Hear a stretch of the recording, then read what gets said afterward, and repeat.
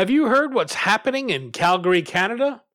Home to some of the world's best researchers and innovators in life sciences, Calgary is advancing healthcare solutions to solve global challenges.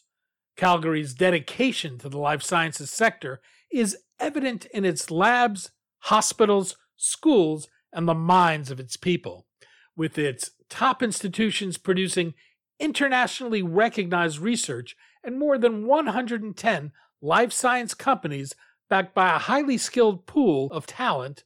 The life sciences sector is accelerating innovation in Calgary. If you're a bright mind or a bright company, Calgary is just the place for you. Take a closer look at calgarylifesciences.com.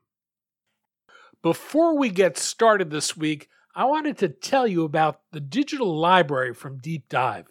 How much time does your team spend looking for research papers? Google, PubMed, social media. There's got to be a better way. You can now search a reference database of 100 million scientific papers and read the full text of 20 million articles, annotate them, and share with colleagues. It's the smarter way to do research. Here's the best part. If you're like me and been frustrated by not being able to access articles you find because they're behind a paywall, I've got good news. With Deep Dive, you get one-stop affordable research.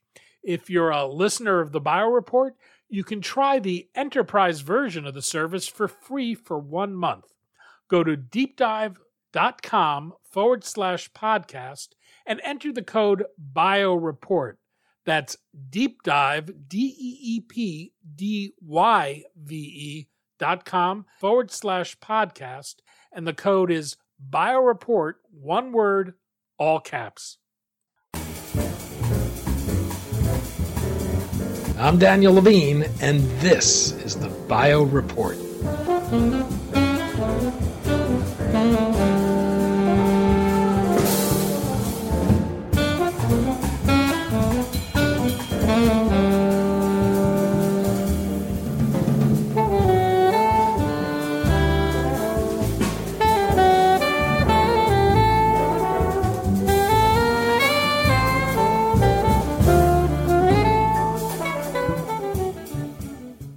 Liquid biopsies have become associated with the area of oncology as they hold the promise of using fragments of DNA circulating in the blood that have been shed by tumors to provide early indications of recurrence and customized treatment strategies. The same approach, though, can be used for infectious diseases. Karius has developed a liquid biopsy test to provide rapid and non-invasive detection of more than 1,000 pathogens from a single blood draw. The Karius test helps clinicians avoid invasive, low-yield, and sequential diagnostic tests that can delay treatment for the most vulnerable hospitalized patients. We spoke to Alec Ford, CEO of Karius, about the company's liquid biopsy test, how it works, and how it can change the treatment of immunocompromised patients.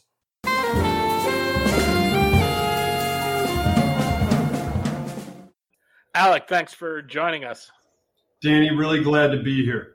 We're going to talk about Karius diagnostics for infectious diseases and its use of genomics and artificial intelligence to get faster, more reliable answers.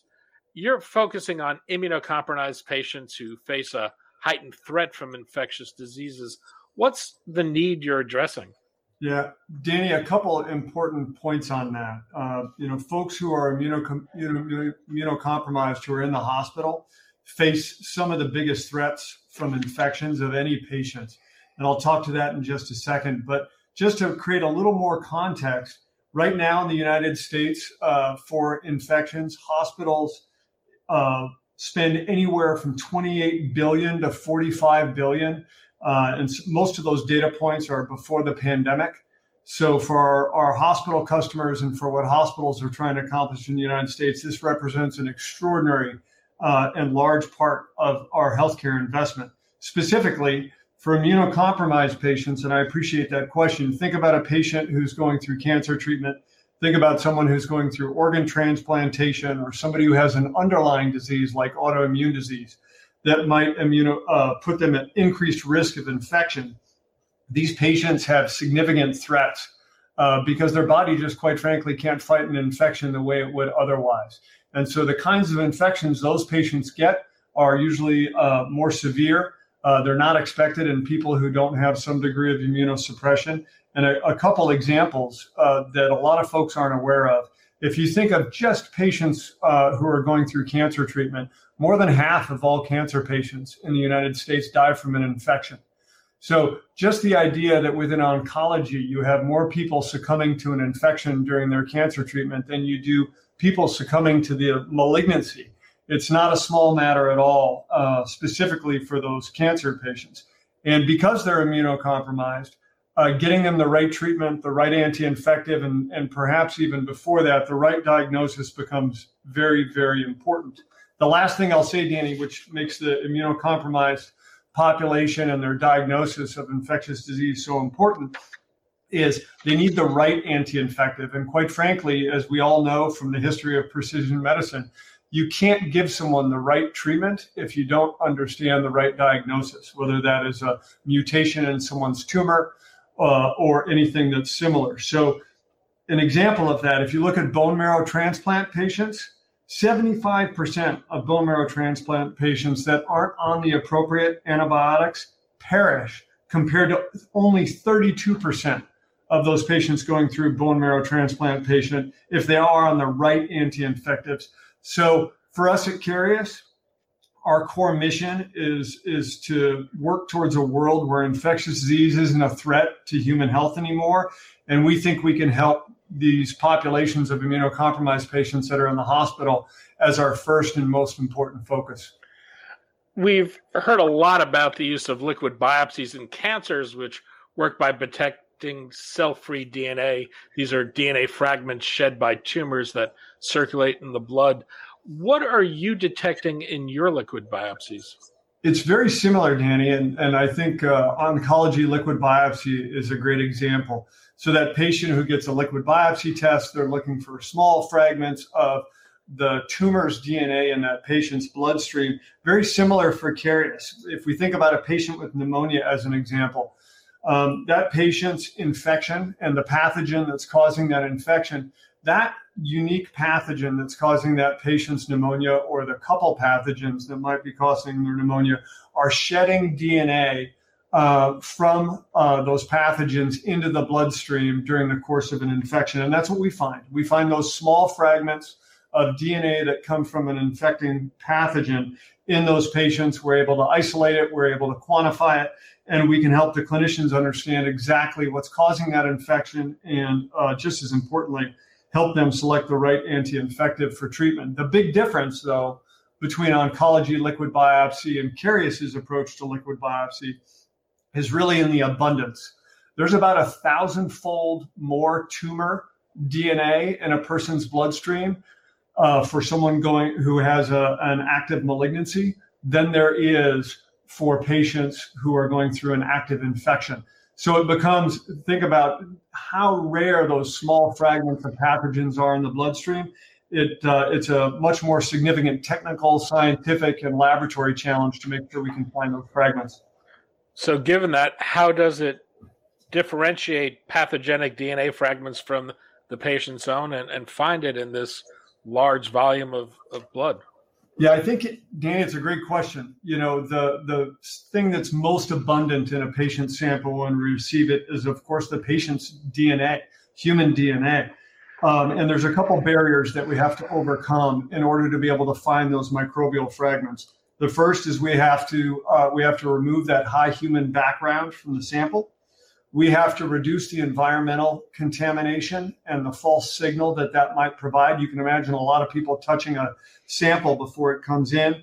We have to reduce the bias in terms of how we look at different pathogens that we might identify. We have a proprietary genomic reference database that we use for the pathogens we identify, so we ensure that we can accurately identify those pathogens from the DNA. And then there's cross-reactivity that actually happens between microbes that we have to further optimize the process for.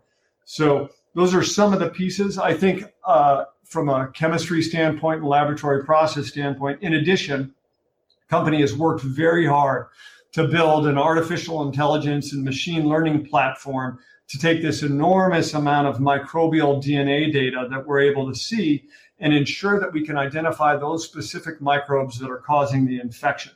And it's a really important answer for the clinicians that we're trying to support as they provide care in hospital. I suspect if the body's immune system is doing its job, it can kill pathogens that infect a person. Is it ever the case where a person can be detected as having a virus that it successfully killed? Well, I think, we can, if someone has an active virus in their bloodstream, Danny, I don't know if this totally gets to your question, but if they have an active virus, provided it's a DNA virus, we can identify it. But there are situations, of course, where our body does amazing things in terms of our immune function and addresses the infections there. The difference for the people we're most focused on, those with some degree of immunosuppression, the important point is most of those people don't have a functioning immune system.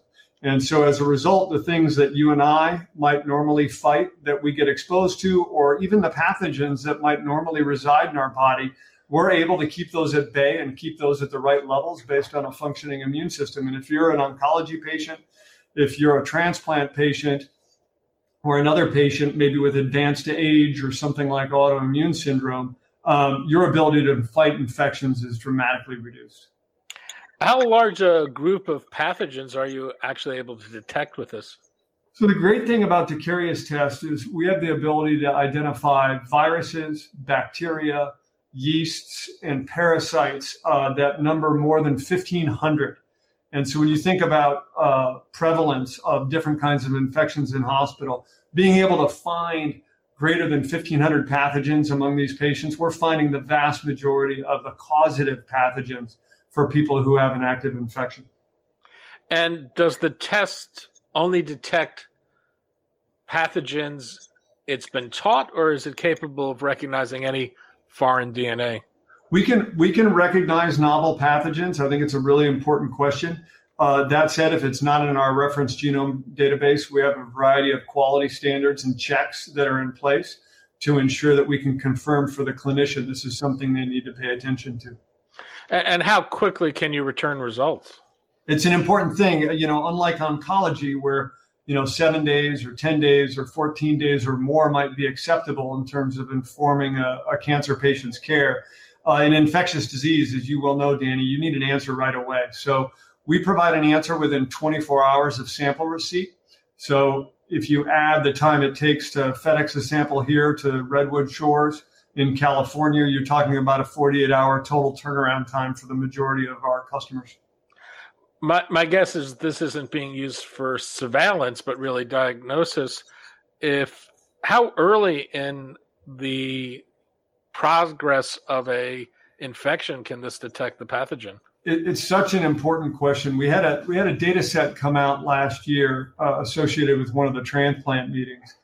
And that data set that we, in stem cell transplant patients specifically, that said in stem cell transplant patients, and I believe this was a pediatric cohort, Danny, in those pediatric stem cell patients, we were actually able to identify an infective and an active infection before it was even clinically observable.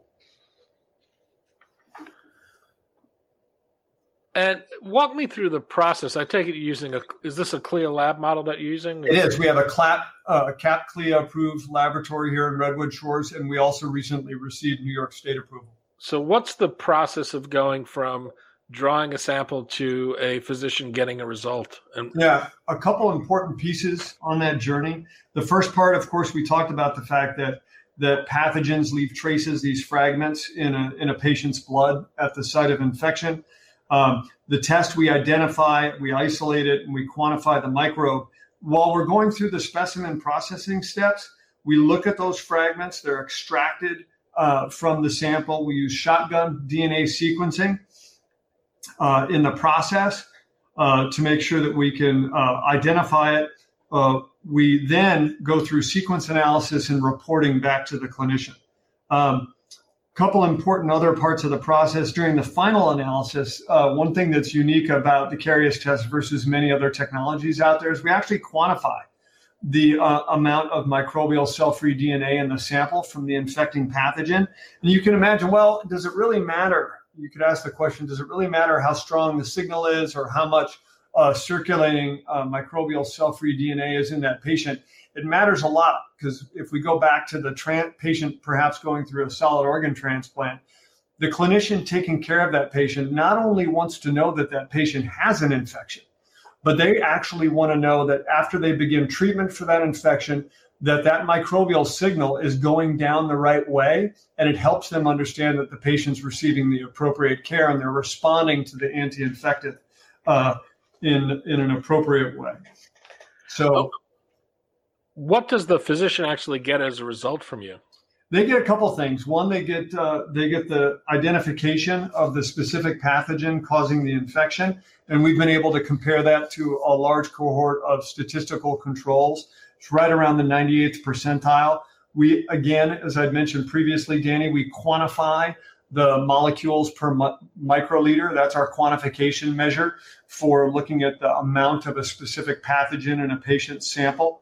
And then a positive result for that specific patient, they both get in the form of a fax report from us, but we also have a portal and a mobile app. So if I'm an infectious disease physician and I cover 3 hospitals in a specific community, I'm instantly notified when that result is available. And even if I'm not at that hospital, I can call the care team that is there.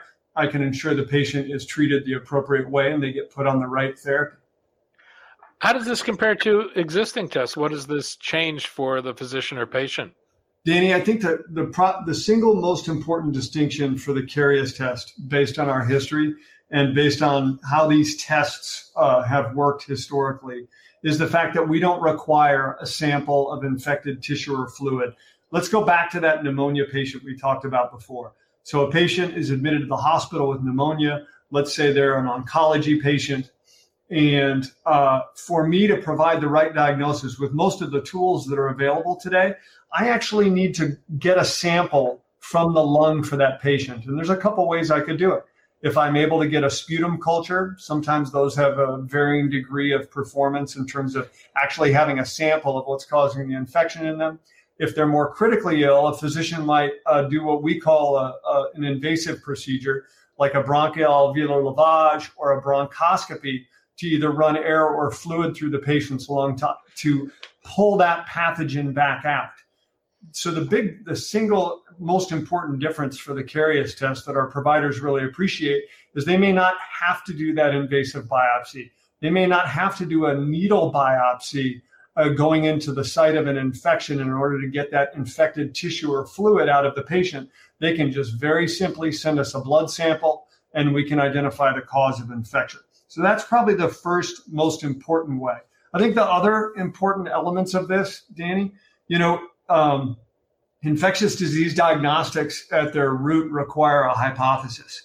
So the first thing I have to do as a doctor is I have to guess what is causing your infection. And most of the technologies that are available today, I might say, oh, you have a respiratory infection, so I order a panel with 15 common respiratory pathogens in it. Sometimes the thing causing their infection isn't included in one of those panels or one of those single analyte tests.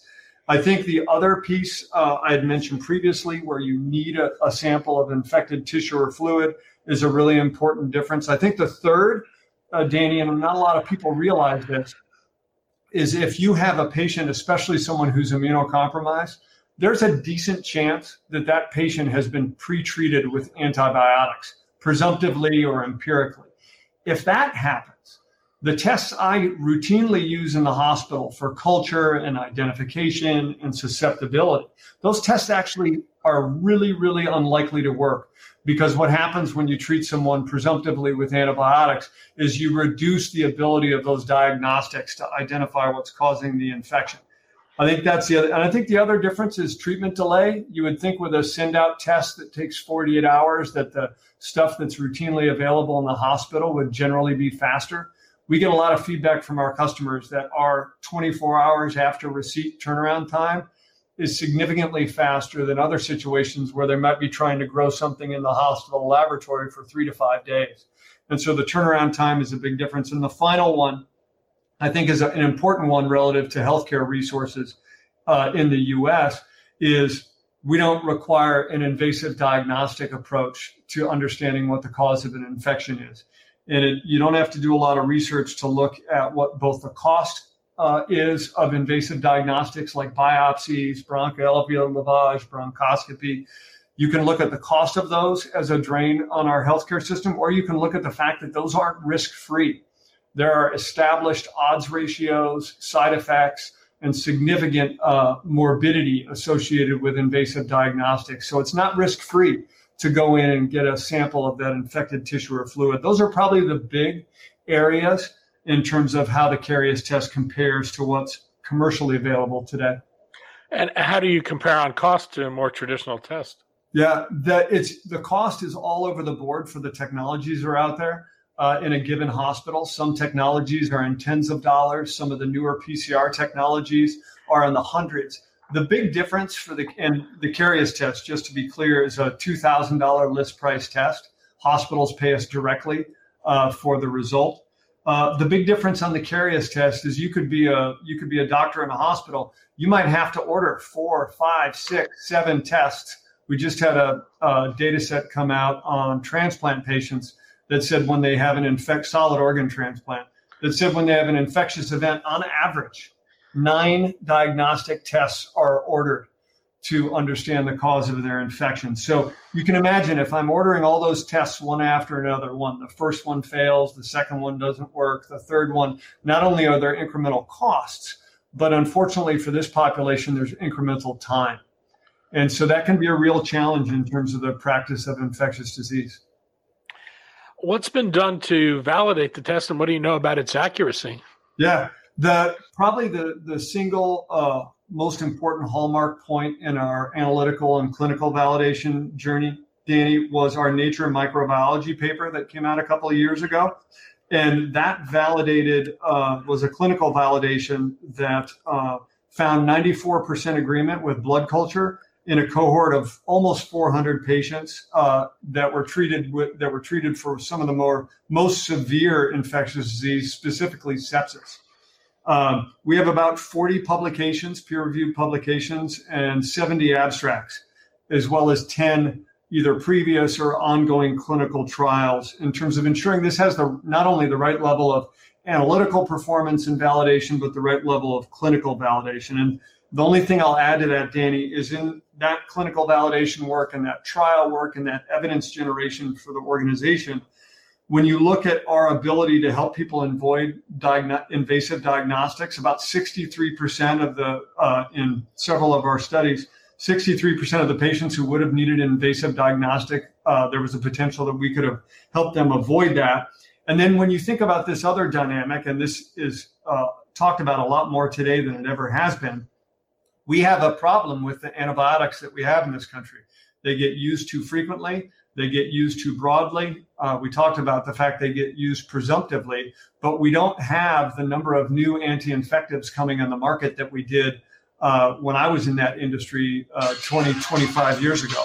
The big challenge with antibiotics is not only do we have a limited number of antibiotics, we have fewer and fewer that are coming on the market. So our ability to get someone on the right antibiotic as opposed to a larger amount of antibiotics that may be unnecessary really helps us contribute to one of the biggest challenges around antimicrobial stewardship and appropriate diagnostic stewardship as a company. One of the limits of the test today is that it doesn't detect RNA-based viruses like COVID-19. Is this something you expect to change over time or have other products?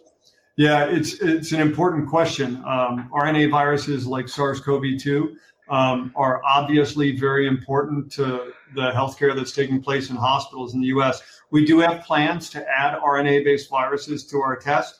We're also looking at antimicrobial resistance as an important feature for our customers, so they know not only do they have a specific pathogen, but that pathogen has resistance markers genetically that tell the clinical team that they should treat it more aggressively in terms of its resistance to current anti-infectives. The test has been commercially available since 2016. Is there any efforts to go through any regulatory processes, or you have any FDA hurdles you're thinking about going for? It's a good question, Danny. The test is currently CAP, CLIA, and New York State approved, which allows us to offer the test as a laboratory developed test in the United States. I'd mentioned that New York State approval real briefly. This was the first time that the New York State approval, and they have an extraordinarily high threshold in terms of reviewing new assays and new diagnostics. The test was actually approved for all 5 pathogen categories: bacteriology, mycobacteriology, mycology, parasitology, and virology. And so this was the first what we call metagenomic test that had ever been through New York State, and we worked really closely with them. I think in the future, I absolutely anticipate that we're going to have some really important dialogue, not only with the FDA, but also with the CDC. We want to be a good actor relative to how we can contribute to healthcare, especially infectious disease-related healthcare. So I think as we look at things like outpatient indications for the test, as we look at trying to contribute what we've learned from our clinical genomics database, along with the CDC and FDA, there'll be a lot of dialogue in the days ahead. What's been the discussion with payers, and are they demanding anything of you in terms of demonstrating value? We have, as I've mentioned previously, hospitals pay us directly for the test, which is a little different than a lot of the laboratory developed tests that have to go through Medicare approval and then achieve either some kind of guideline change or get commercial health plan approval. So hospitals pay us directly.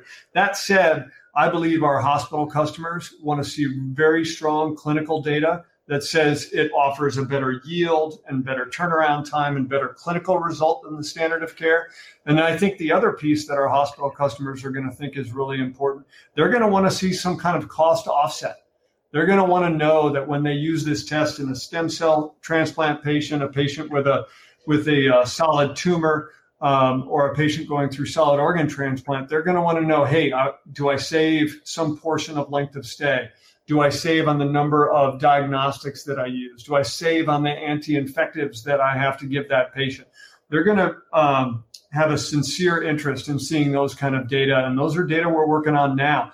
We had one publication come out end of last summer that's an example of that, and that was when the Karius test was used to diagnose fungi or yeasts in immunocompromised populations when a budget impact model was developed to measure its economic impact in an institution. The institution would get all of their spend back in using the Karius test. A little bit more, I think it was around $2,300 back in that budget impact model in terms of how much it could save them in using it for the diagnosis of fungal infections. You joined the company as CEO in late 2020. This followed a $165 million venture round for the company. What was the opportunity you saw, and how are you looking to expand the market and grow the company from here? Yeah, 2 great questions, Danny. For me, this was an easy decision. I began my career 34 years ago in anti-infectives with a large pharmaceutical company when people were still rolling out new anti-infectives. And I spent about a little over a decade with that company, almost exclusively focused on antifungals, antibiotics, those for hospital-acquired and community-acquired infections. And so that was the first decade of my time. I spent the middle part of my career in vaccines, and that was very rewarding work during that time. And then I spent my last 10 years in genomics, working for a company that offered hereditary cancer testing. And so for me, when I look at the physician adoption opportunity that exists, I know that genomic technologies, even though they may be routine and available for an oncologist, this is the first time there's been an advanced genomic technology that's been available for infectious disease. And so I appreciate what's required in terms of physician education, hospital education in terms of that journey. I appreciate the level of evidence that we need to generate as a company and what the value is of that evidence, both clinical and economic, to our customers. And then the last part is, for any physician who's adopting a new technology like this, you need to be very close with them, both in terms of that the technology gets used in the right kind of patient, but also to make sure that they're getting the right kind of support. We have a great medical affairs team that is available for every single sample result, and they're all infectious disease physicians, and they're ready to talk with any clinician who would like to discuss their result further. So I appreciate how difficult that journey is. I think the second part of your question, Danny, was around the future and what's exciting about Karius in terms of where we're headed. We have our head down right now for immunocompromised patients that are in the hospital. But as time goes forward, we'll look at a couple different things. We're going to look at how the test can be used on an outpatient basis. We're going to look at other hospital indications where the test could be useful. And we're also going to have an opportunity in the future, and this is a little off the topic of infectious disease, but we're going to have an opportunity in the future to look at microbial cell-free DNA and its ability to quantify and measure the human microbiome from a blood sample, and whether or not microbial cell-free DNA could be useful in other disease states. You know, you can't open up a newspaper without reading about how important the microbiome is. And we think we're in a really unique position to quantify and measure what's taking place in the human microbiome without a stool sample or without another kind of local sample for measuring that. And so that's a little further down the road, but that's going to be an important area of discovery for us. Alec Ford, CEO of Karius. Alec, thanks so much for your time today. Danny, I'm really grateful you took the time to hear about Karius and what we're trying to work on in supporting some of the critical patients, especially those that are immunocompromised in the hospital. Thanks so much.